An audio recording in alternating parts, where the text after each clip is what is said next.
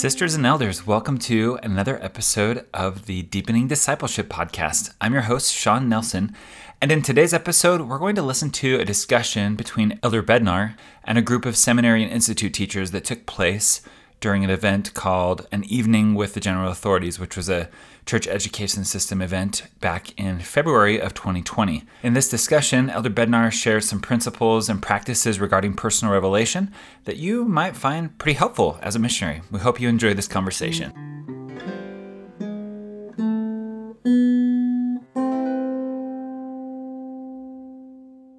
We are very excited to be joined today by Elder David A. Bednar of the Quorum of the 12 Apostles. Elder Bednar, thank you for being with us today. Thank you, Brother Webb. And we're grateful to all of you for joining us here in the audience, as well as all of you that are watching wherever you are throughout the world. Thank you for being with us tonight. We wanted to start by asking you a little bit about personal revelation.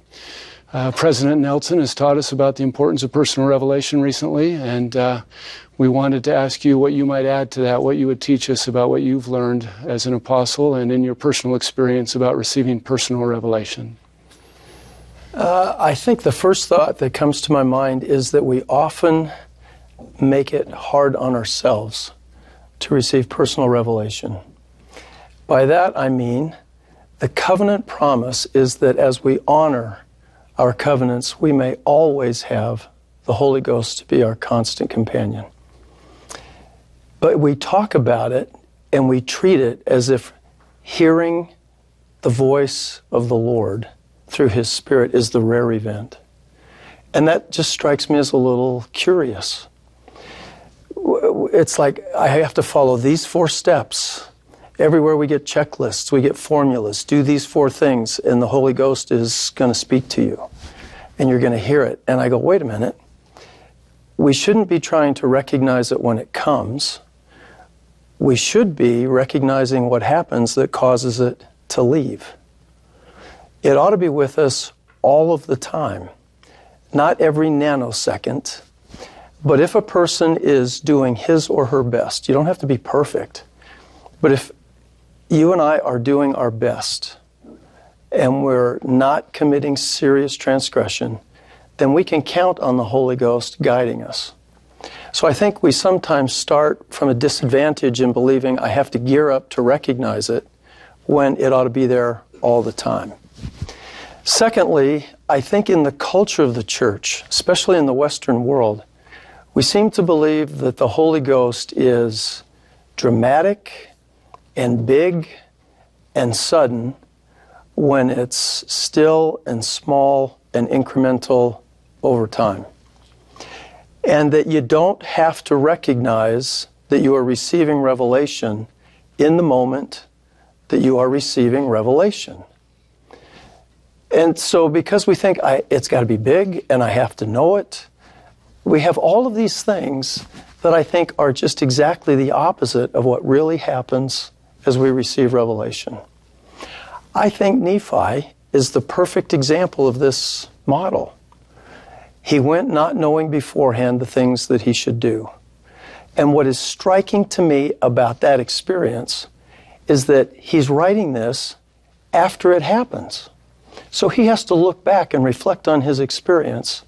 And I don't mean to use casual language, but in the vernacular of today, I think he's saying, I was absolutely clueless how this was going to work.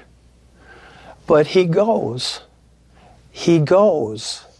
And as he's going, he's being guided, but I'm not sure he knows that in every instant that he is pressing forward and going.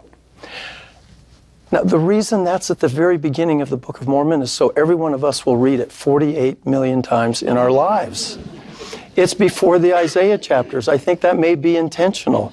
So you get there and you get stuck and you go back and you read that over and over and over and over. But we never make the connection that what happened to him is probably how it ought to be working for us. I find members of the church who are terrified, I'm going to make a mistake. Did Nephi make a mistake the first time when they drew lots? Didn't work out. But boy, did he learn a lesson, and his family.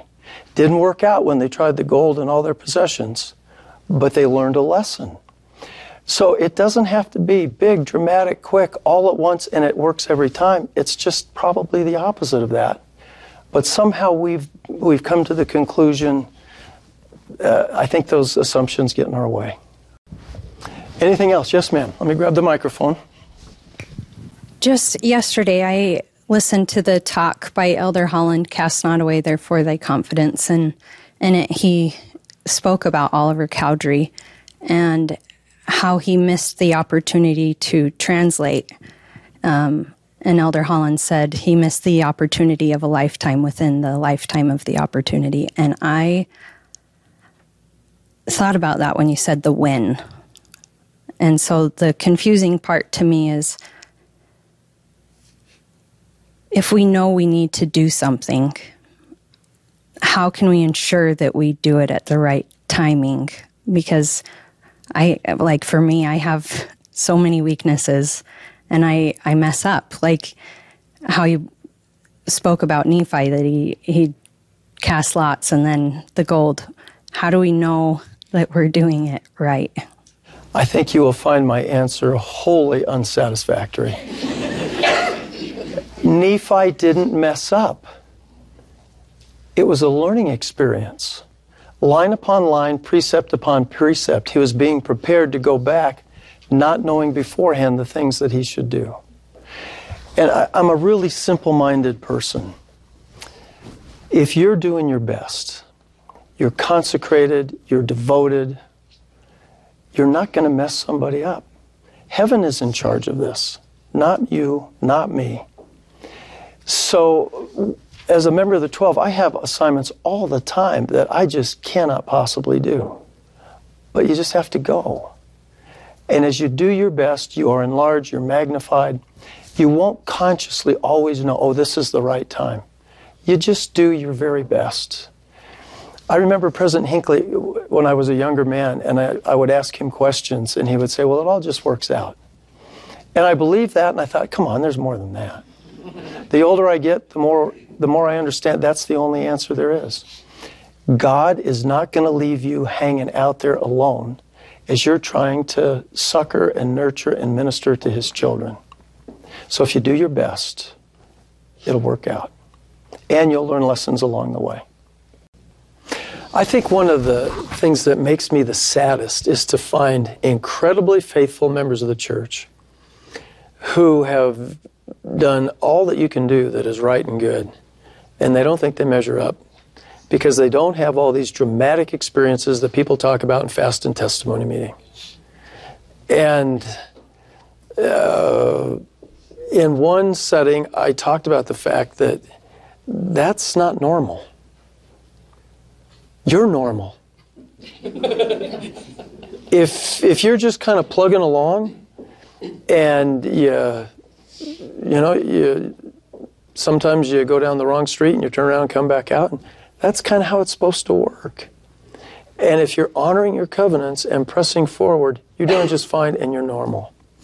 I had a sister, member of the church for 40, 50 years, throw her arms around me and say, oh, I've just wondered if I can measure up. How come we have so many members of the church beating themselves up with that? And it's because I think they start at the wrong place. It's big, it's dramatic, it's all at once. Everybody talks about that. That's what I see in the scriptures. That doesn't happen to me, so there's something wrong with me. No, you're normal. And when you point out that Saul was not converted by the light and Alma the Younger was not converted by the angel, Alma the Younger didn't talk in public about the angel very often, like never, except to his kids. He says, I fasted, I prayed. It wasn't the angel that did it. Great question, thank you. One other thing, we have to be careful. People all over the world are going to listen to this. And the means or the modes of revelation can vary, not by geography.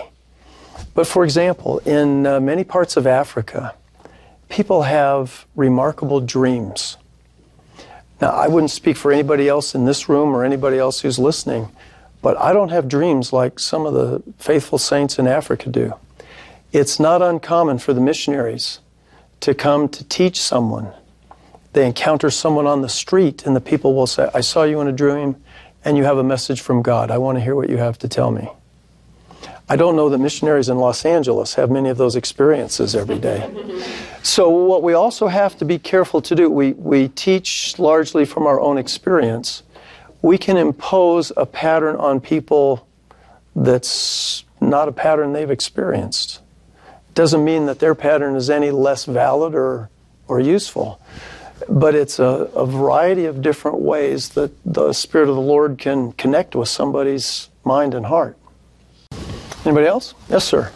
So as we've been talking about how we often fall into the trap of trying to follow a formula or follow a specific process, I've been thinking about why is that the case and why does that happen so often?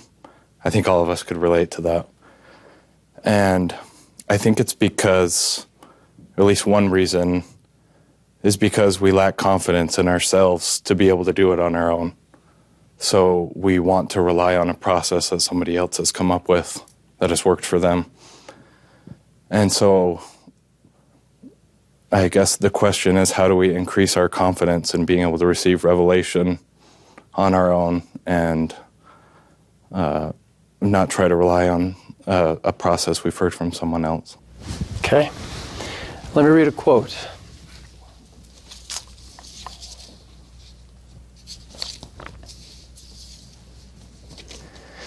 This is Joseph F. Smith.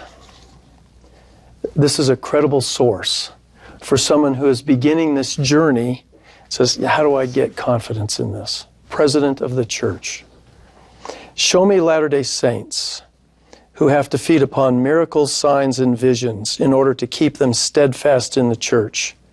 And I will show you members who are not in good standing before God and who are walking in slippery paths.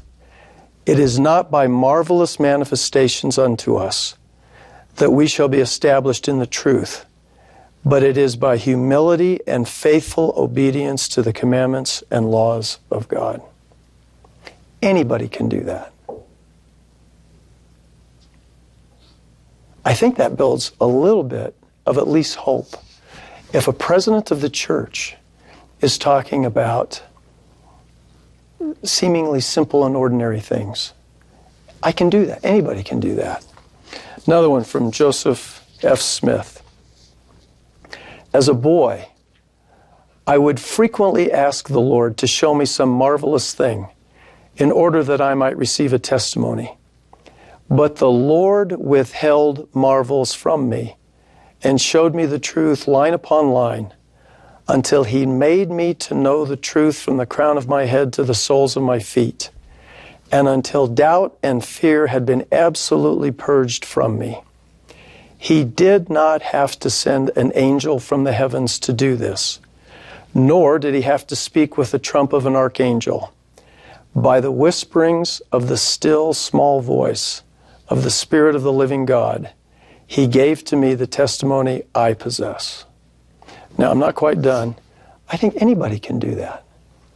Any struggling young person, any of us who are struggling, can take the first steps and do what Joseph F. Smith did. And by this principle and power, he will give to all the children of men a knowledge of the truth that will stay with them, and it will make them to know the truth as God knows it, and to do the will of the Father as Christ does it. And no amount of marvelous manifestations will ever accomplish this. Does that make any sense? Does that help? Yes, it does.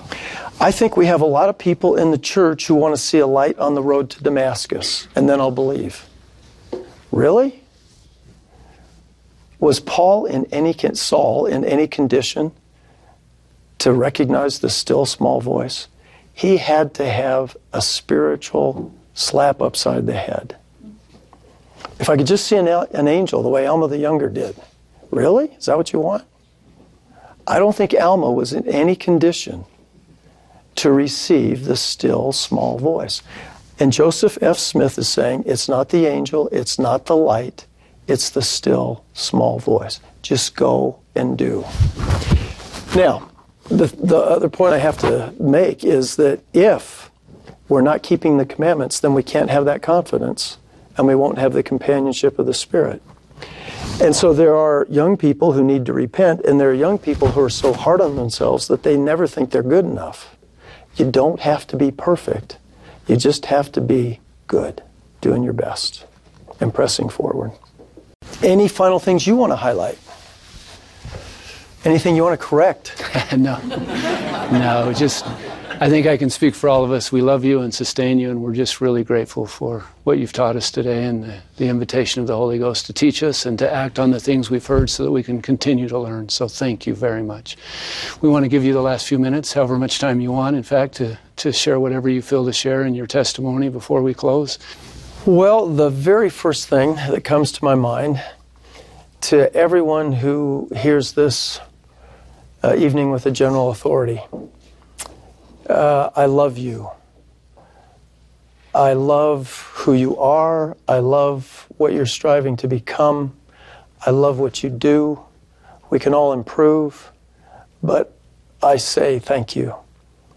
To live on the earth in this season of the dispensation of the fullness of times is the blessing of a lifetime.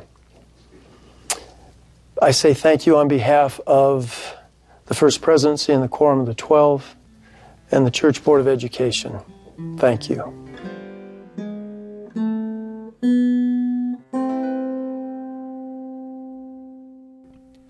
Elders and sisters, we hope that you enjoyed this conversation and hope that you walk away feeling empowered to both receive more personal revelation and help those you teach receive the revelation that they need in their lives. Thank you for listening to this episode of the Deepening Discipleship Podcast.